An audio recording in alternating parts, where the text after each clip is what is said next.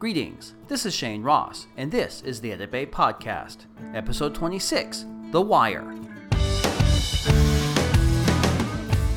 The Edit Bay is sponsored by Blackmagic Design. Why should your edit system be weighed down by the bulky styling from the past? Let's look to the future. Editors want function and cool looks. Enter the Ultra Studio Pro, the world's first broadcast uncompressed 10-bit editing I/O device that uses the new USB 3 interface. Don't be fooled by its sleekness. It's got style and substance, every pro audio and video connector you could want, and hardware up-down cross-conversion, real-time effects, 5.1 surround support, a built-in SD keyer, free Media Express software, and the coolest precision audio meters you'll ever see. Perfect for Premiere Pro, After Effects, Photoshop, and Fusion. And at $895, it can't be beat. I saw this at NAB last year and was really impressed. Ultra Studio Pro. Check it out at blackmagicdesign.com. I would like to apologize for the rather long hiatus I've taken from this podcast. A few things have conspired to cause this to happen, the main thing being a lack of a sponsor. Yes, I could do this without sponsorship, as many other podcasts do, but I wanted something I do that I share with people to earn some money. And without a sponsor breathing down my neck, waiting for that podcast to come out every other week, I just became downright lazy. I mean, without a project that has a deadline, I seem to lack the motivation to even do it. I need that deadline to keep me on track, otherwise I watch TV and play Call of Duty all day long. So now, as you notice, I have a sponsor. And as if you might recall, a few sentences back I mentioned that without a deadline looming, I watch TV. And I was out of work there for a bit, so I watched a lot of TV. One show in particular that had my attention for the month of August was The Wire. If you haven't seen this or heard of this, this is a show that I cannot recommend enough. Netflix it. It ran on HBO between 2002 and 2005 and was about how cops in Baltimore dealt with a drug crime. It's very tough to summarize this show in one line because it's so much more. There's so much going on, but basically it's about cops trying to take down the bad guys, and the bad guys are dealing drugs. And because of the show's title, you know part of their solution is, well, a wire, a phone tap. This show is addicting. I'd watch 2 to 3 shows a night for all 5 seasons. And in watching these shows, I found a huge parallel between the police and those of us in production. As an editor, I am a street cop, and I report to my captain, or producer. They in turn report to the police commissioner or network executive. Get the idea? Okay, moving on. In this show, the mayor and the police commissioner are obsessed with the stats, the statistics, the amount of arrests on their books. The more arrests they make, the better they look and the more money they get for their budgets. They really don't seem to care much about prosecutions, or nabbing the big dealers. What they want are called street rips, where the cops swoop in, grab a bunch of dealers off the street, get quick arrests, thus causing their stats to go up. And they look good. See, we arrested 3,000 people last year alone. Never mind that they only resulted in, say, 24 convictions and that all of them were misdemeanors, maybe 2 felonies. Now, the street cops, they know this is all pointless. They know that the people they arrest today will be out on the street tomorrow doing the same thing, that nothing will change. That to really stop what is happening, they need to go deeper. They need to track down and arrest the suppliers. They need to go up the food chain to get the bad guys. Okay, how does this relate to what we do in production?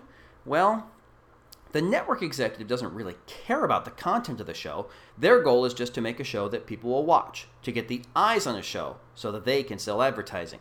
All they care about are the stats, how many people are watching this show.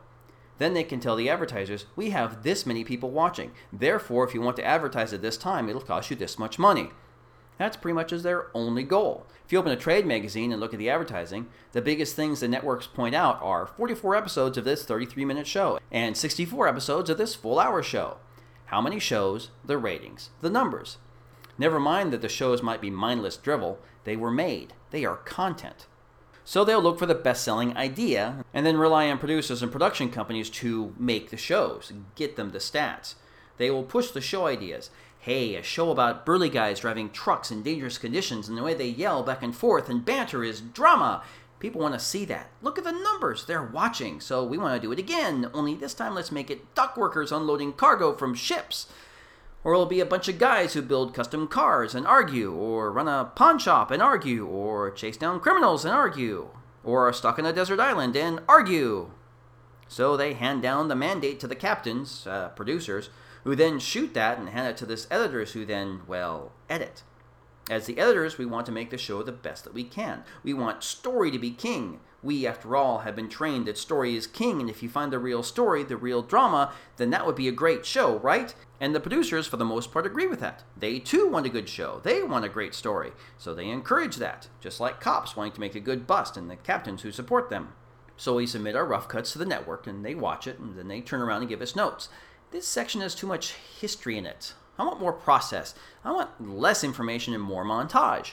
That's odd, seeing that this is a doc that is historical in nature.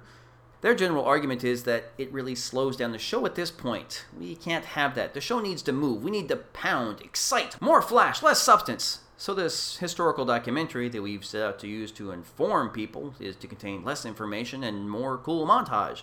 We are to excite the eyes, not the brain.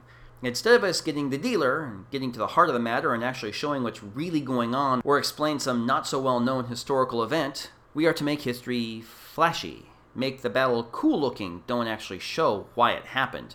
Or if we're following a subject to document a small part of their life or process of doing something amazing, we don't show who they really are, what deep down affected them to make those decisions. We just show them being loud, shouting, laughing, being goofy.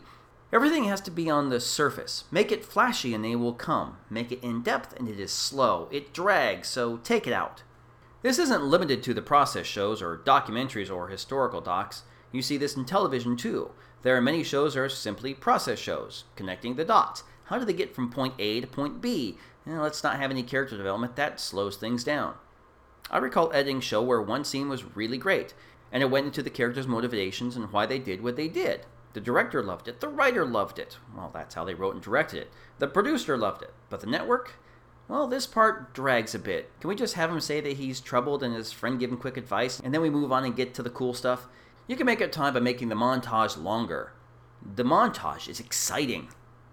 And you know what the sad part is? The network is right. It is the flash that people are watching. The flashier you make it, the more popular it is. Why? I haven't the slightest clue. I wish I knew. But until the viewing public starts watching the shows for quality and not the flash, we will be limited to doing street rips so that we can get the 44 hours of that half-hour programming that drives the production company to continue to stay in business. Okay, that does it for this show. Please join me next time for a story from the Edit Bay.